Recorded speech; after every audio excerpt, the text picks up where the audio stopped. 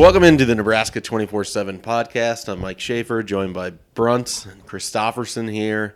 It is March something or another. Can't really tell. All the days are bleeding together.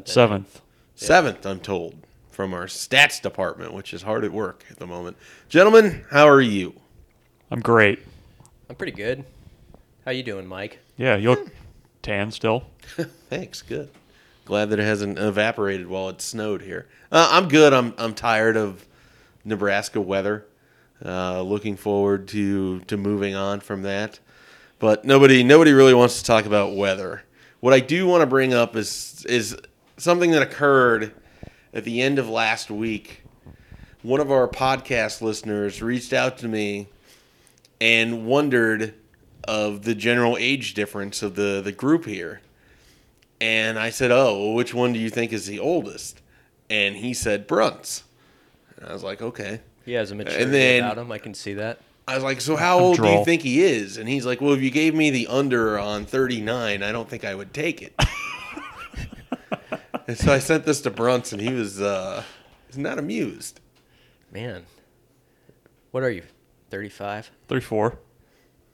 Barely 34. I'm 30. I'm the young guy over How old did you think BC was? 23. Yeah. I don't remember what he said, but he's like, oh, Brunt's is definitely older. I was like, no. I don't think so. So Just turned 37 over here, buddy. yeah, there you go. You're on the downward slide to 40. Yeah. You start just counting the days now. You have like a really big paper chain. This is going to turn really dark in our For some reason, I was just imagining on your refrigerator you have a whiteboard and it just has the amount of days and you just erase it and it squeaks like each morning as you write. I've done the a next math number. equation to figure out if everything works out fine. I should live to like 78, and I have the days counted down to like. This is terrible. I'm a little dark. It's all right. I appreciate every day that I'll be given. I'm 37 though. All right, well, now that is out of the way, Man, 39? 39. Well, he said he wouldn't take the unders on 39, so I'd take it as a compliment. It's kind of a way of saying that you have this experience. You don't jump into the pool just because someone tells you to. See, but I took it as like I'm completely out of touch and boring, which might be true. But I mean, I'm young and I'm boring and out of touch. So youngish. You've got an A's hat that proves you still have some youth to you. It's a pretty like Youthful? modern A's hat, I would say. Yeah. It's a, what do they call them, a snapback or whatever. you have a snapback. But then I bent it a little bit because I'm old. You got the bent snapback. You wouldn't go all Ricky Fowler with it. No, I couldn't do that. Yeah. It's tough to pull off for sure. Oh, we're working our way back to hats, and that was unpopular one week with So somebody. we better be careful here. All right, so one last thing before we jump into what people actually want to listen to, which is Nebraska talk. The Oscars were on Sunday. Any hot takes from you movie buffs? All 3 movies between the two of you that you watched?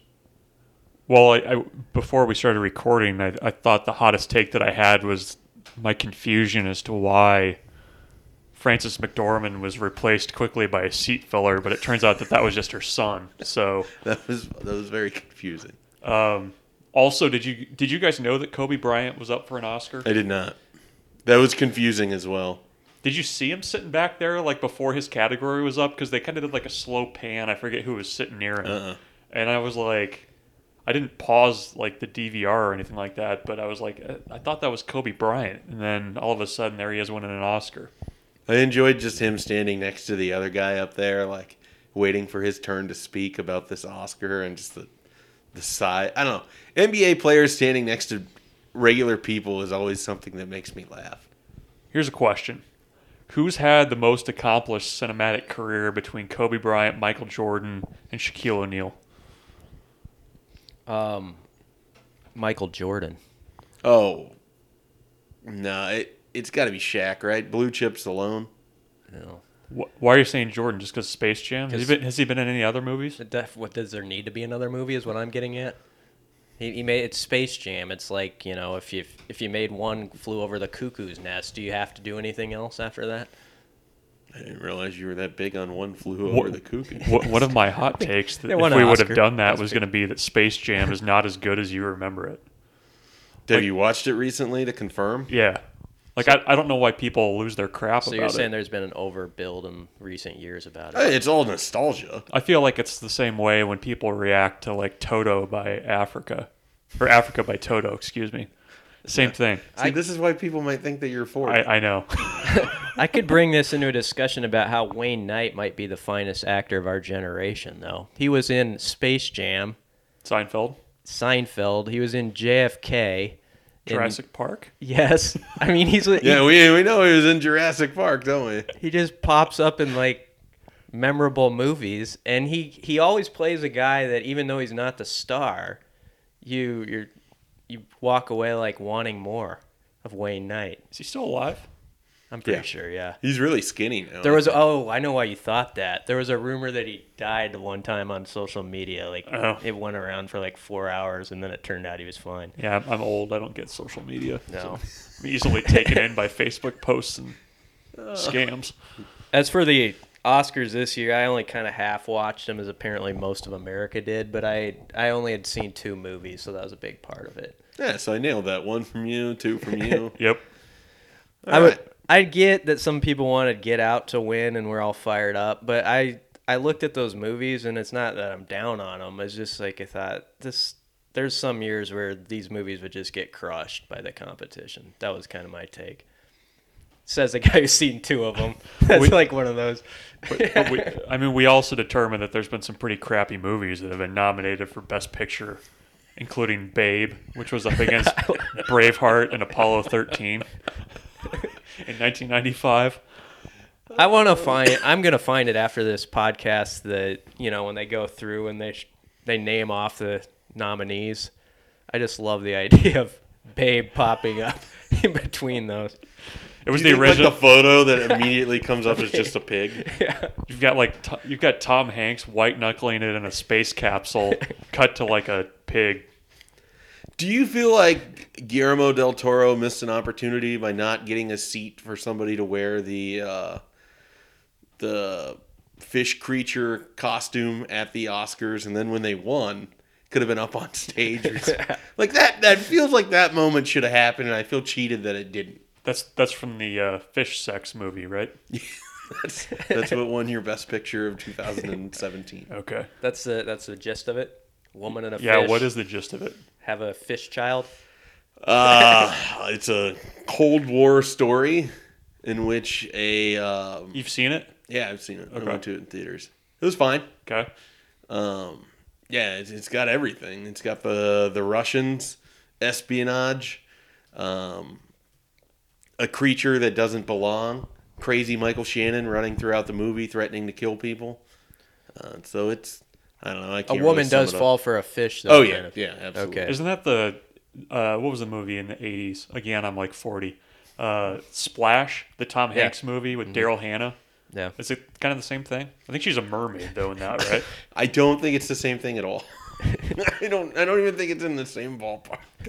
But it's like a human being falls in love with like a sea creature. Yeah, I'm guessing the background is a lot darker in this one than in Splash. The With Daryl Hannah. that was a Ron Howard Splash was? vehicle. Yeah. Wow. Good to know he went on to do a little bit more than Splash. To be the narrator in Arrested Development. Here's a question for you. An underrated Ron Howard role, really. What's a movie that you think people in general say they like because they think they have to say it, but they don't really? I will start. Okay. The Godfather. I love The Godfather. I think and I think there's a decent percentage that love The Godfather. I think the general population as a whole, I bet there's a lot of people who have never seen The Godfather in its entirety. But yet it's one of those where they feel like I have to say that I like The Godfather. I actually just recently watched The Godfather and was surprised by how much it still held my I love The attention Godfather. and everything. I ended up immediately watching Godfather 2 after that as well, which I've flipped on. I now no longer think But you Godfather are 2 kind is of a better. movie Yeah. guy. What Yeah. I'm saying is like the general general population. Artur? Is that a Artur? No? Cinephile? I don't know. Okay. I know what you were going for. I don't know how to pronounce the word, and I don't want to try to say it. All right. Another movie I could say, I don't know that most people, but I think some people who watch a lot of movies always like to say they love The Deer Hunter. And I get the genius behind The Deer Hunter, but sometimes I've watched it once or twice, and I'm just like, I can't get through this. It's a depressing movie. Brunch, you're old. What do you think about these movies? Give us one from the 50s. Back when I was a kid. Oh, man. You would have said Citizen Kane. I might 12 Angry Men in 1957. It's a good movie. I mean, it was pretty The original. revolutionary when they did Kill a Mockingbird in cinema, I thought. I remember that as a kid. Going to the Nickelodeon. Yeah. What was the double feature that day? I think they did a throwback with the jazz singer that day. You got Gregory Peck and Al Jolson. Yeah. Look at you. Big fan of the talkies. You're taking this hard. Anyway. A little bit. Should we move on? We're 10 minutes in. Yeah, we're Stats department is waving their arms wildly to move on. Okay. Well, we'll jump into Nebraska talk, and I'll try to come up with an answer for Christofferson's question later. I'm looking still. Go ahead. Where do we? Let's just start with basketball and just get that trash out of the way. Let's bludgeon some bubble talk. All right, bludgeon away, Brunts. I'm tired of it. Tired of the bubble talk. That's all I got. So it's over. You're just saying, get a grip, people. It's done. No, I think it's close. I think it's real close. Real close. What, done is in like they're not making it, or done is in They're like, not going. No, I don't think so. You think it's up in the air? I mean, a 2% chance in the air, That okay. Yeah, what percent chance do you There think we they end go. up in the NCAA tournament? less than 5. I'm in the same boat. Unless BC's in the optimism Yeah. boat over No, there. not really. He's looking at 7%. I'd say like 15%. Oh, so wow. That's not real 15. optimistic. Yeah. Why? He's holding out on the wild card. Well, What's that? Rasmussen? The eye test? The fact that the tournament selection committee does something random. I every give year. it 15% because I just think even though all these things are out there, you don't know what those people in the room specifically are looking for. Like maybe a week ago they had Nebraska in, for all we know, they had them in as like a 10 seed, and then they slipped to like Dayton. 15% to me is pretty low, so I don't think this is going to happen. So I'm not trying to get people fired up about the idea. I do remember when they made it in '98, Knee's last team. It doesn't seem like there was as many bracketologists at the time, and obviously the internet wasn't as it was, and we didn't have social media, so you didn't see all these predictions. But I didn't think that team was going to get in, and I remember being surprised as a high school kid when they got the 11 seed. Wasn't there a team right around there that got left out that had a 20-win season as well? Well, I don't know what the team that won the NIT in '96, what their record was. They had that streak in the walkout and just things were chaotic. But that team, I will always argue, I'd have to look at their roster, but I think that was Nebraska's maybe best team they had. Wow. One that won the NIT. Why they went on this losing streak in the middle of the year is beyond me. But anyway, that has nothing to do with the current day. I'll say 15%. Yeah, I'm with Brunts. I'm under 5. I don't think they have much of a chance. It's unfortunate. The way they lost to Michigan is unfortunate. It does help that Michigan went on, crushed, Purdue in the championship game and beat up Michigan State in the semifinal, and so it makes Nebraska look like a team that just faced a juggernaut that they had beaten earlier in the year. The more interesting conversation to me is one that I sort of had with myself on Twitter on Saturday. Why is it that Nebraska, when they get to these sorts of moments, particularly the men's sports in the last decade or so, that game against Michigan felt exactly like the Baylor game. I mean, just verbatim. A team just coming out, looks okay for the first 4 minutes, and then just absolutely distance themselves from Nebraska. And Tim Miles looked flustered. Their rotation wasn't very good. These guys who run the 1-3-1 defense to have helped them out of holes before could no longer figure out who was covering or when they were supposed to switch. it was just a bizarre performance, and for it to happen when it did was really harmful for Nebraska.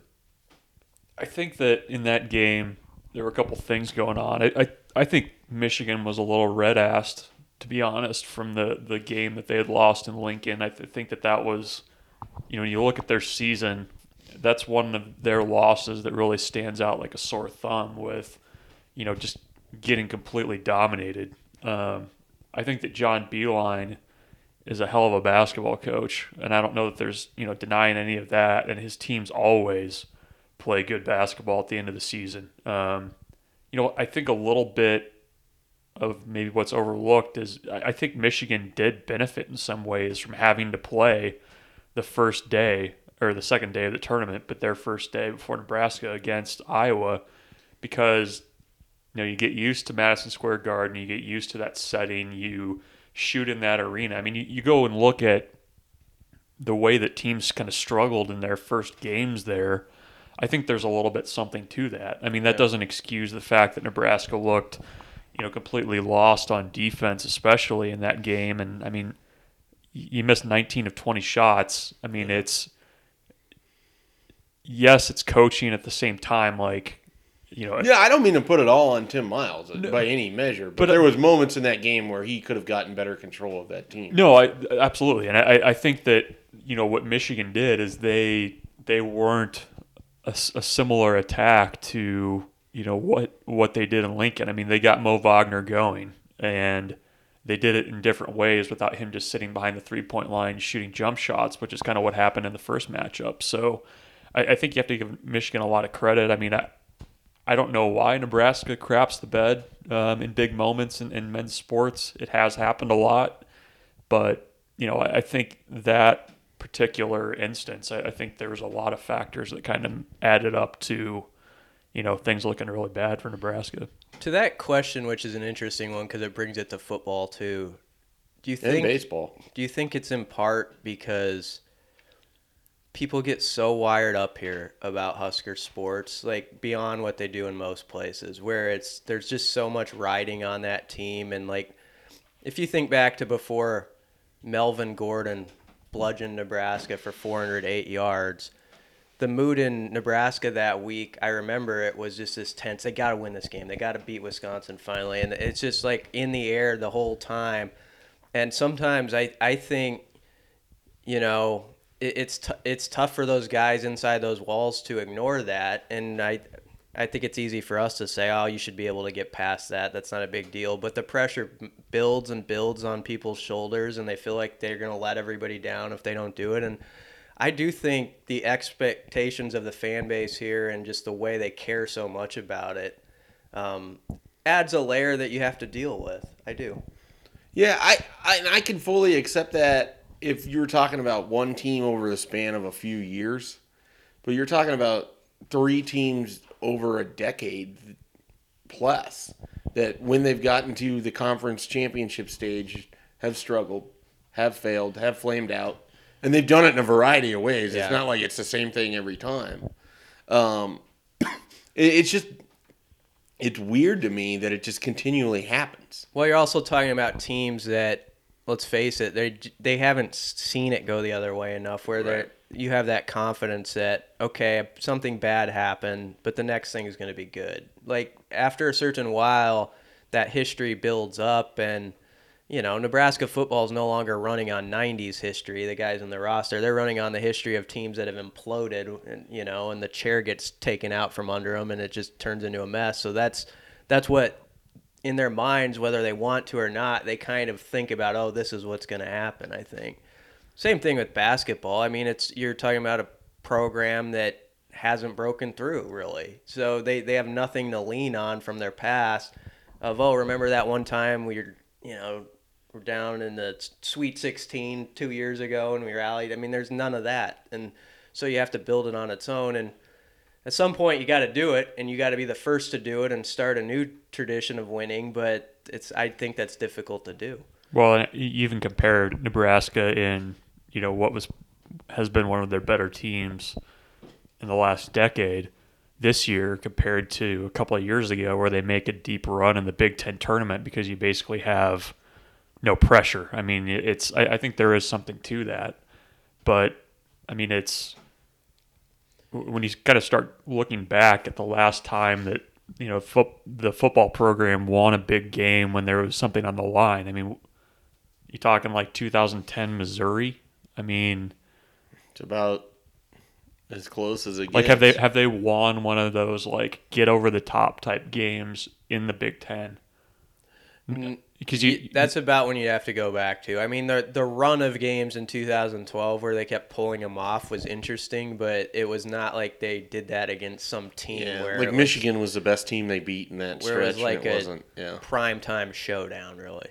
I mean, probably their best win, when they've been ranked versus another ranked team in the Big Ten was, I mean, that would have been that Michigan State game at home in Kirk 2011. Is Yeah. that Yeah. your, That's probably their your best guy win. Kirk Cousins? Not yet. Got picked off by was it Lance Thorell Lance Yeah. Thorell. in the fourth play or so? Yeah. That'll be a good trivia question to know for some of us, I imagine. For your Vikings quarterback, Kirk Cousins. Lance Thorell from Loomis, I believe. Yeah. It hasn't been finalized. We don't know. I understand it's headed that way, though. Could be. That or he just takes a $50 million a year job with the Jets. Could do that. It's not a bad way to live. Throws to Quincy every day. I'm not making excuses for the Kirk Cousins. No, I will soon next year. You hope. The basketball team, but as I was watching Friday, there was kind of that, of course, this is happening because, there had been such build-up. You're playing a team that has been there, done that before in Michigan. And a good team. Like, Yeah. I don't want to leave that out either. They're starting Like, to play a good really. team. You could tell, like, okay, Michigan's starting to play really good basketball, and Nebraska, unfortunately, drew them right here in the quarters. If they played Ohio State, I'm not saying it's different, but that's a team I think Nebraska. It would have been a close game. And then what? They only shot it for 30 minutes at Madison Square Garden, basically. I mean, they didn't get a walkthrough or anything. No, they didn't get in the arena until basically the If you watch warm-ups. you can watch it at any level. If you go watch like the state tournament this week, on Thursday morning, there'll be these games where there's teams that average 65, 70 points, and they'll score about 38 in the quarterfinals because they're not used to that venue and shooting, in that backdrop. And, everybody's a little nervous the first game in a new place. And that doesn't – at some point you got to get past that excuse and just win. But as I was thinking about it, I was like, yeah, this adds up to about what we should have maybe expected. That's just the general complaint, though, from Nebraska fans is that Nebraska, regardless of the sport for the men, the Big Three, haven't been able to just get past it. Like, they win the Big Ten Conference in baseball and they go 1-2 in Indiana. Or was it Purdue last year? It was Indiana. Indiana. I mean, and then they go out and don't even score runs when they're out in Oregon State. And that's a continuation of the year before.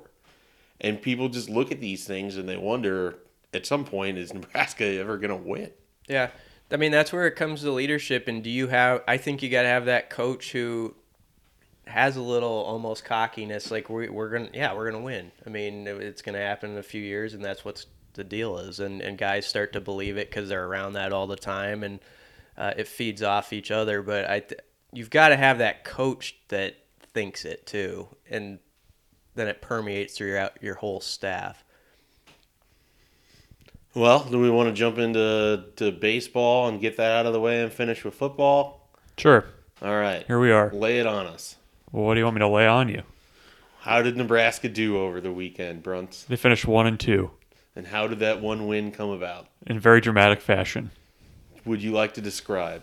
Nebraska ran into a Wichita State team that's close to what you would expect a beer league softball team to play like. So Iowa? Yeah, a lot of mashers, guys that can hit home runs.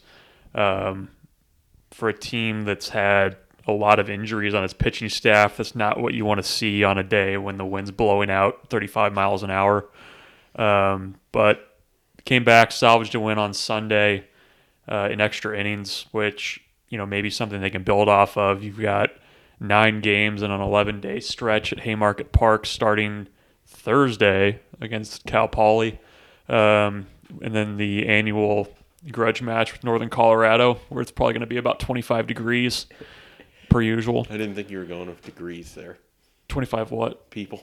Oh, well, you get a good crowd out there. On a Tuesday. Freeze their asses off, but It's supposed to be really nice next week, so is it? yeah, 60s. Woo! Hasn't Northern Colorado tripped them a couple times? They have. They jump up and bite you. They're I believe still coached, or their pitching coach is still Artie Spees, which always makes me smile a little bit. But I don't know. Like when you're playing that many games in that short of amount of time with a limited pitching staff, you're going to need some young guys to step up.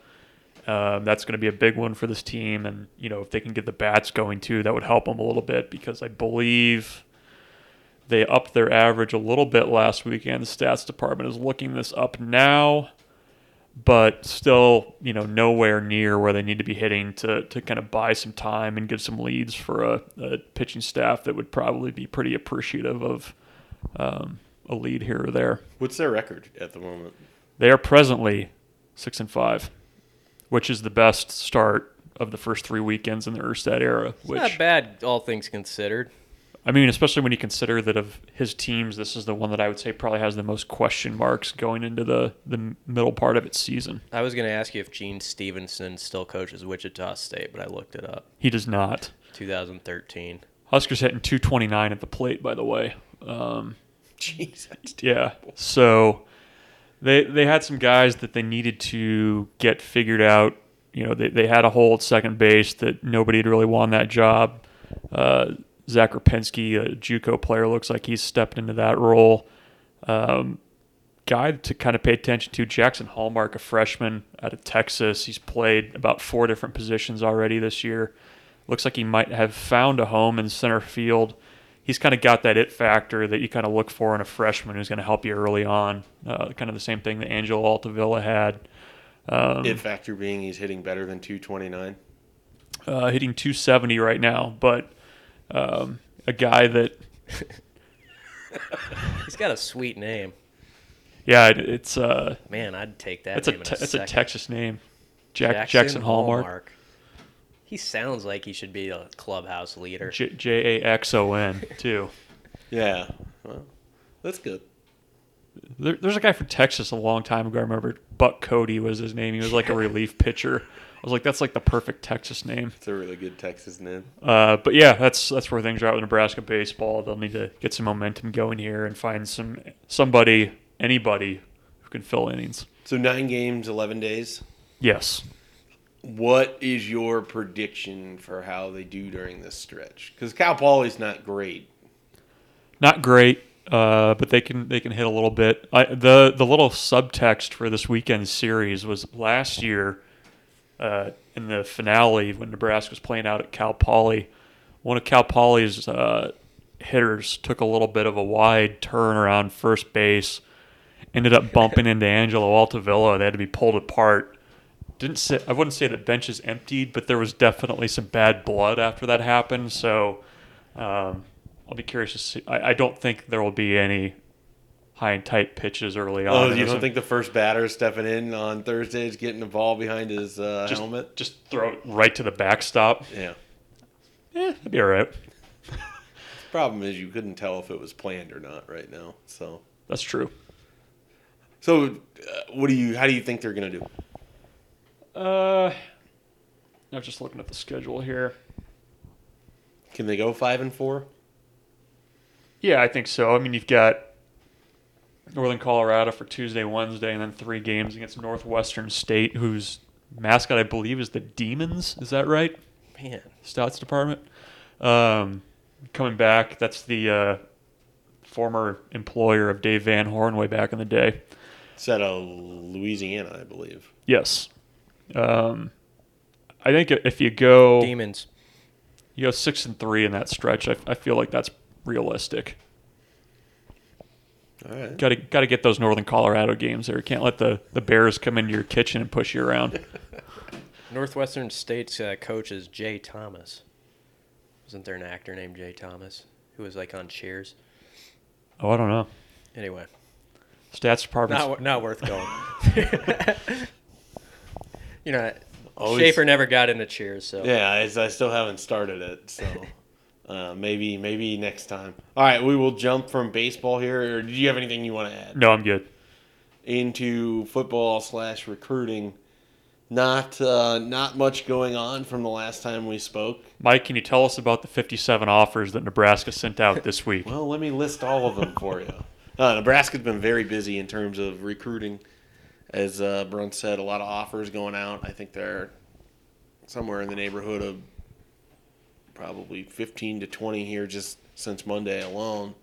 And a variety of positions. A lot of running backs, a lot of Ryan Held making offers to guys in his region, too. You've had some wide receivers from Oklahoma, an outside linebacker from Vegas that's pretty intriguing to me. And just overall getting those offers out, trying to maintain some momentum that they have from Frost moving over from Central Florida and all of that. So it's just kind of that time period where you're throwing it out there, you're seeing what sticks, you're seeing who's interested. The real big news that has come out since we last gathered on Thursday, Nebraska's Junior Day is going to be March 31st. I would anticipate a pretty decent amount of guys from the region that are going to be in for that, in addition to obviously your in-state guys as well. The most notable name that we know of at the moment, Marcus Hicks, 4-star defensive end from Wichita. He's going to be coming up for his third visit to Nebraska. This will be the first time that he's been around the Scott Frost staff. Marcus Hicks and his dad very excited about coming up for the weekend. And that's the kind of guy that, right now I would guess he ends up at Oklahoma. But this is the kind of person Nebraska really needs to win, in my opinion. And you got a 4-star defensive end, 4 hours from campus. The family likes the idea of being relatively close to where their son plays. And so you got Norman and you've got Lincoln. And those are going to be the two schools that they're really looking at. I mean, there's also Texas and Notre Dame and a couple other schools in there as well. But the real big ones are going to be Oklahoma, Nebraska. And this is an opportunity for Nebraska to really kind of show that it can go toe-to-toe with Oklahoma in the region. And that's a big thing. I mean, Oklahoma is a hot name in recruiting right now. For whatever reason, there's a lot of kids in the area that you're talking St. Louis. Nebraska wants to get into St. Louis. Just about every kid in St. Louis has an Oklahoma offer right now, and Oklahoma's their favorite. I mean, whether it's Shimon Cooper, whether it's Marcus Washington, Isaiah Williams, all from the Trinity Catholic School, all of those guys like Oklahoma at the moment. Michael Thompson from St. Louis ended up at Oklahoma. Ronnie Perkins from St. Louis ended up at Oklahoma. They've done a really nice job of really hitting the region, and that's the kind of team that Nebraska, in my opinion, to be successful and to really build this thing, if you're going to win in the Midwest, that's the team you got to beat out for some of these guys. Not all the time, but you got to be able to do it a few times a year. They got Buki. Well, I was going with regional guys. I know. Yes, they did, and T.J. Pledger. Yeah. I mean, we could make a list of notable names that they ended up with. That Jalen Redmond. They just took everything down to the floorboards, basically. Pretty much. So, but it's going to be a fun series when those teams play each other in a few years. If Nebraska is able to build its talent level up, I mean, those are two games to be excited about for sure. The other news of the week, I guess, piggybacking on last week, Nebraska did pick up its third commitment of the 2019 class. That would be Ethan Piper of Norfolk Catholic. BCU talked to him. He was pretty thrilled about the offer, I'm assuming. Very thrilled. Him and Garrett Nelson strike me very similar guys, just the way they're kind of fun to talk to, and they just have that way about them where you can tell they've been paying attention to Husker football since they could crawl, basically. And so, it goes back to what Frost and the staff has been saying since they arrived here. They want those kids in the program, I think, in a way to kind of set the level of almost caring, where it just kills you if Nebraska football loses a game, and have those type of kids, and then the other guys who aren't from around here kind of pick up on it and how much it means to those kids locally. And I'm not saying guys out of state can't do that themselves. They surely can and be their own leaders. But I think there is something to that when you're around it all the time and you know how fans react to wins and losses.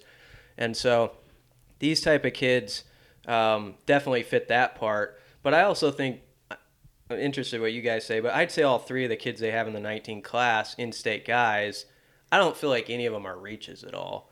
And that's the important thing. I have seen in the past where I've seen Nebraska offer a kid locally, and I've kind of wondered, I don't know, maybe they're extending a little bit, just hoping that's going to work. I don't feel that way in this case, really. Well, what I like about all three of those kids is they all have versatility. I mean, Snodgrass can play either side of the ball. He could grow into being a defensive end or a linebacker or a tight end. And then you've got Nelson, who could grow into being a defensive end or an outside linebacker.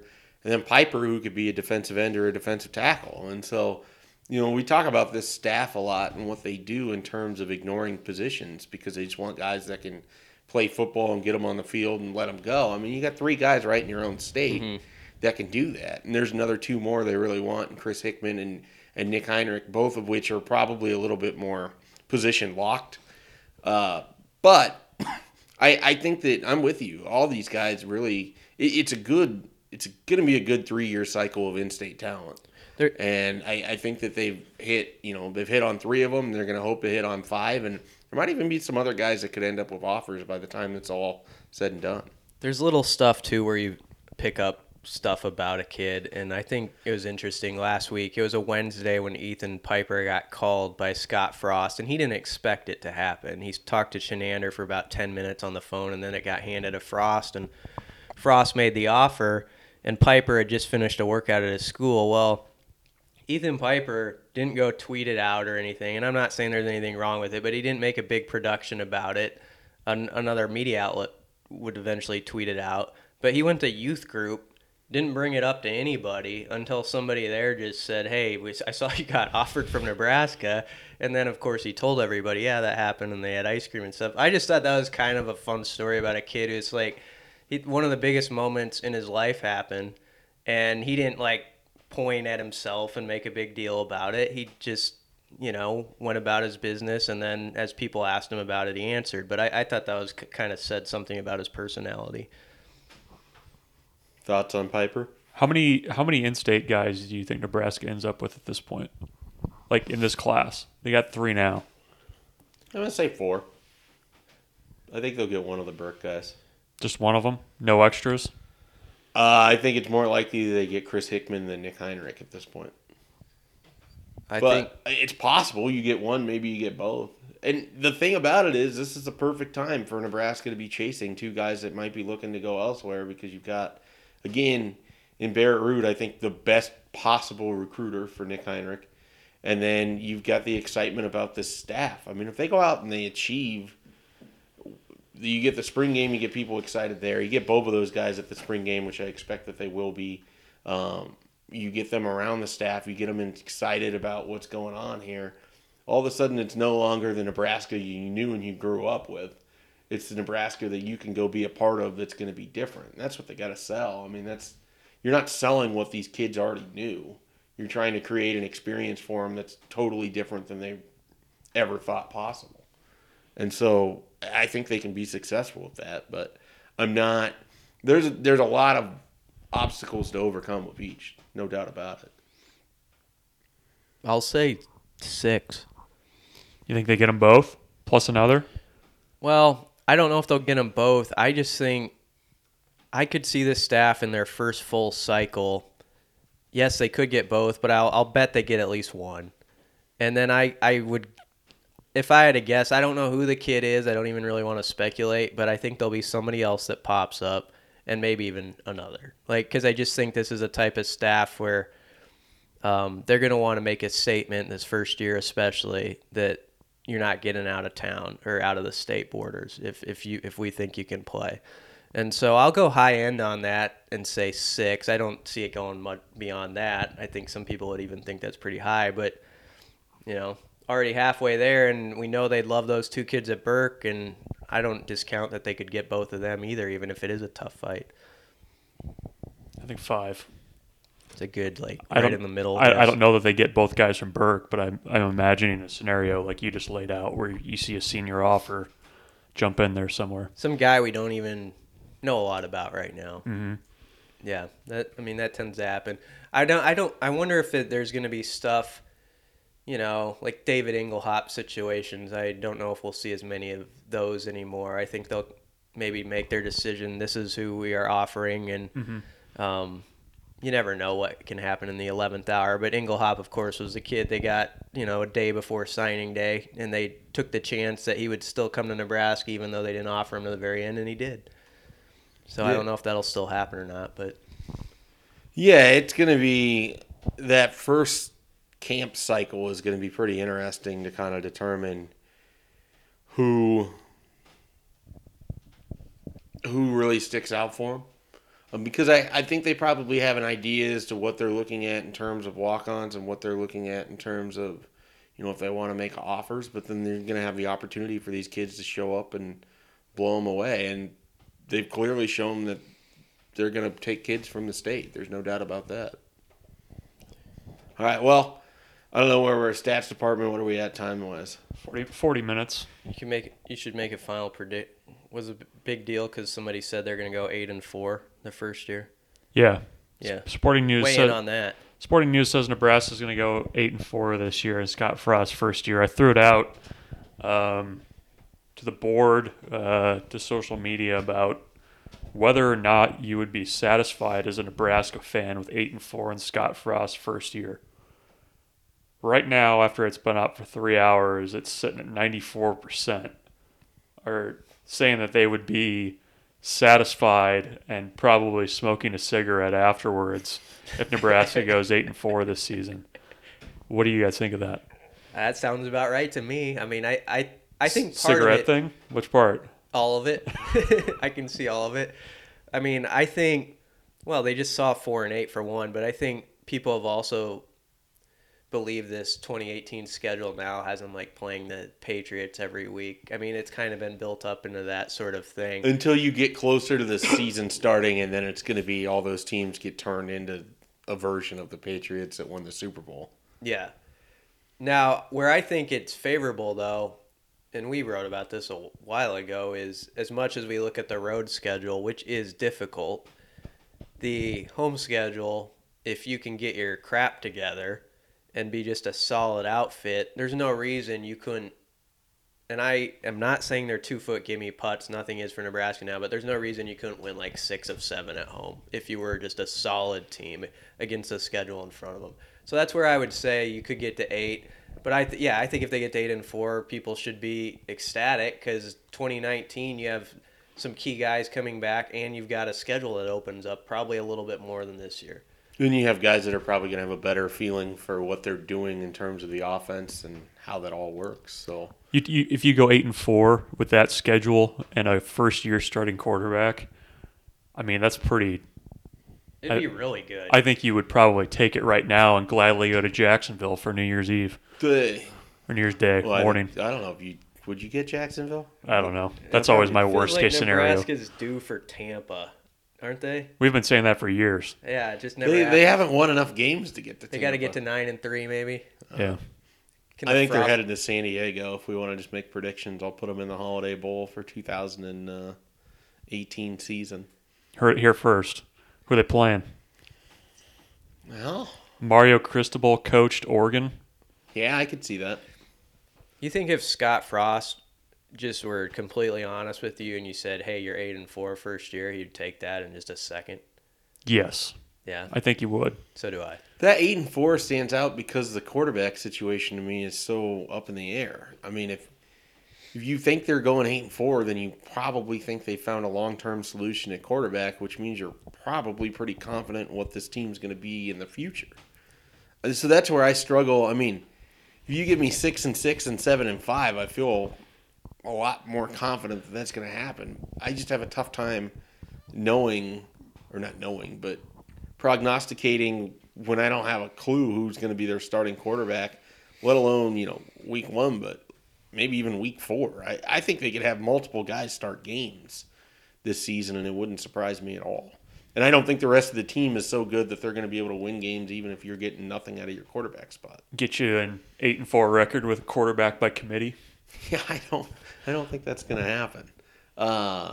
So if you feel like they're going to go 8-4, or if you think that's possible, what you're saying is you're pretty confident that someone's going to emerge as the quarterback and really be able to run this offense. And that doesn't even say anything about the fact that this defense could be real bad. I mean, we haven't really gotten into that, but They're not going to be any worse than they were last year. Oh, they could be. No. Oh, they absolutely could be. How? How could it possibly be any worse? What than do they last year? have? Okay, Most of the pieces are the same. yeah. You're telling me that Eric Chenander is going to run a worse scheme than what Nebraska did last season? No, but I mean, I don't necessarily think that because your pieces are the same, they're going to get better, or that you're changing a defense, you're immediately going to get better. You still have issues of the secondary. You still have issues in the pass rush. You still don't really know what you have linebacker-wise. You got a bunch of guys that you're probably excited about. They will be better. They will be I better. wouldn't definitively say that. They will be better, but I like the kind of douse of cold water that you're throwing on it a little I got a lot of cold water. I like that. They're not going to be a top 10 defense, but they're not going to go out and give up 700 yards to Penn State. I will say that because I remember when we were sitting there watching that thing in the first half, there's such a thing as being a bad football team, and then there's such a thing as Nebraska's getting beat worse in this first half than, like, I'm trying to think of a really crappy team right Akron? now. Like Western Carolina should be getting beat on the first Saturday in September in Happy Valley. I mean, you wouldn't if Western Carolina were giving up the yards that Nebraska was, you'd be like, man, that's pathetic, Western Carolina. What's wrong with you? And that's where I think, yeah, it's so low to the ground. I like to make motions for the radio audience as I talk. I have my hand really low to the ground right now. That there's nothing they can do but jump a decent. Like Minnesota's going to have that kind of a game against Nebraska again. Not without Shannon Brooks, they're not. Yeah. Or their quarterback's gone too. I see it as being a defense that could be like in the 60s or 70s. Don't you kind of picture that? Yeah, and that's fine. That would be measurably better than last year. Yeah, I mean, statistically, they're probably going to be better than last year, but that doesn't necessarily mean they're going to have more wins or they're going to be. I think they could be really bad defensively. I really do.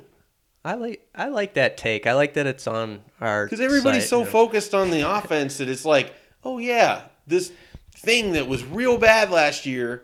Where did it get better? Now the other part I'd say is it's really, really tough to go 4-8 if you're a school like Nebraska. Like you should automatically just win like 2 more games just by kind of like learning how to walk straight. I think coaching on that side of the ball, just attitude, will make a big difference. Like I do. I'm not even getting into personnel because you're right. Like a lot of those pieces are back, and it's a stretch to assume that they're going to get markedly better. I think that they will get better just based on who's coaching them. Yeah, I mean, I feel like we had a similar conversation last year too. You have a different defensive coordinator, and you're coming off of performances against Iowa, Ohio State, Tennessee, and it's like, well, they can't get worse. Mm-hmm. You're gonna have a different defense. You're gonna have a different defensive coordinator. This guy's a Broyles winner. But at the same time, No, I get it. I'm just saying I don't want to fall in this trap of, oh, well, it's different. They'll be better. That defense could still cost them 6 to 7 games. 6 to 7 games. Yeah, that's 6-6. You think 5 and 7? Yeah, they could go. Look, all the options are on the table. They don't have a quarterback and they don't have a defense. I'm not saying 8 and 4, but I'm not just like it's not just going to be the defense if things go south. Sure, but I'm saying you have to. If your offense is good enough to account for a bad defense, what if your offense is just okay and your defense is still bad? That doesn't mean you're going to win 8 games. Doesn't mean you're going to win 6 games. They're going 4 and 8. I'm just saying. I You temper heard it some here. of this enthusiasm. You heard it here first. 4 and 8 again. I am Mike not Schaefer. predicting 4-8. I think that 6-6 and 7-5 is probably where I would fall on this. That's not markedly far from 8 and 4. No, Obviously, that's fair. The beauty of it is to kind of connect it back to our discussion earlier about pressure is they don't have a lot of pressure this year. You know, it's not like a deal where each week no one's going to pick them to win the division, you know, and as the season goes on, guys are going to still care in November, I would think, because they know the staff's going to be around here a while. And unlike this year where it's like, well, this is over, by early November and guys are just going through the motions, that's not going to be the case. So I think that alone probably gives you a couple more wins, even if the schedule's a little more different. You could also look, they were maybe fortunate to beat Purdue last year, but even at 4-8, like, they had to really screw around to lose to Northern Illinois. They had to screw up in the red zone to lose to Northwestern at home. If they would have just kicked a field goal, when they're inside the 20-yard line in the fourth quarter, they probably win that game. Oregon is a game, if you don't throw the ball to the other side 4 or 5 times, you win. So, if they can win the turnover battle, unlike last year at times, I think they win 2 more at least just off that. I'll say 7-8 is just like the sweet spot. 7 to me is like the sweet spot guess. Yeah, right if now. somebody came to me with 7.5 as the over/under, I would probably lean towards the under. Yeah, no, I think 7 is probably good. Yeah, that would be the good window. that would be the number I would set. People will set it lower, I bet. Don't you think? Don't you think they're gonna set it at like 6 or so? Or Going into last year, I didn't think it'd be set at 5.5. So unless the Vegas boys just love them some Frost, they might. It's like 8.5. yeah, do we know what their They're trying to do we win. know what their against the spread numbers were last year? This is very important. They're trying to win back all that money they lost in Nebraska basketball this year. I think they won a lot of that back on Michigan and Illinois from somebody sitting at this table. So Christopherson, I know, he's ridiculous. with I his like money. that spirited debate you guys had just now, though. Bruns thinks I'm crazy.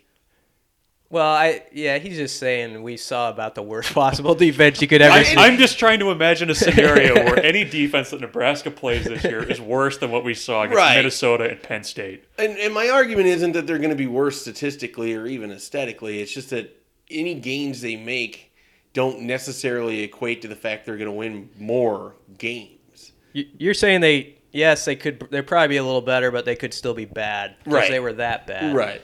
Whatever the baseline of Yeah. okay, and then under that is bad, I think they could still be in You the know what? bad. Eric Chinander said the same thing in a way at Grand Island when he was talking to fans. He said, "I don't know what we have. We could be way better than we think, and it's possible. We got a lot of work to do and personnel pieces to find. So they don't know." I know that like when they took over UCF, though, and this is one reason that I was kind of goading you on a little bit, was Also because you enjoy it and you're a terrible person. that's true. I like picking on the young. When they took over UCF, as much as they struggled at times in that first 6-6 season, defensively, they created a lot. They did well. They were really good. They were really good defensively. That's why I think that perhaps you will see an improvement, even if it doesn't reflect in the win-loss record. I think that defense will be. Yeah. Well, they found the greatest combine performance of all time sitting in their backfield on the bench. They did. Moved him to linebacker and turned him loose. Yeah. So The sad truth is, if Antonio Reed can do that, Nebraska's defense is probably going to improve too. Breon Dixon. the sad truth is that UCF 2 years ago, even then, probably had more talent stocked up down there. Better athletic Yeah. talent. Yeah. Maybe, I don't know. You get splitting hairs the rest of it. But yeah, definitely. Well, there you go. It's somewhere between 4-8 and 8. See, aren't you glad we saved football for last? Imagine if we Yeah. started on this and then we'd have to figure out how to finish the rest of it. We would have been fine. Yeah. We'd have just been arguing over Nebraska baseball pitching at that point. Yeah, it's a sad, dark place to be. There's a question. You think the pitching staff will be better than the defense for the football team? Ooh. We're out of time. Look at that. All right. Well, we'll try to answer that and many other questions when we come at you next week with the Nebraska 24/7 podcast.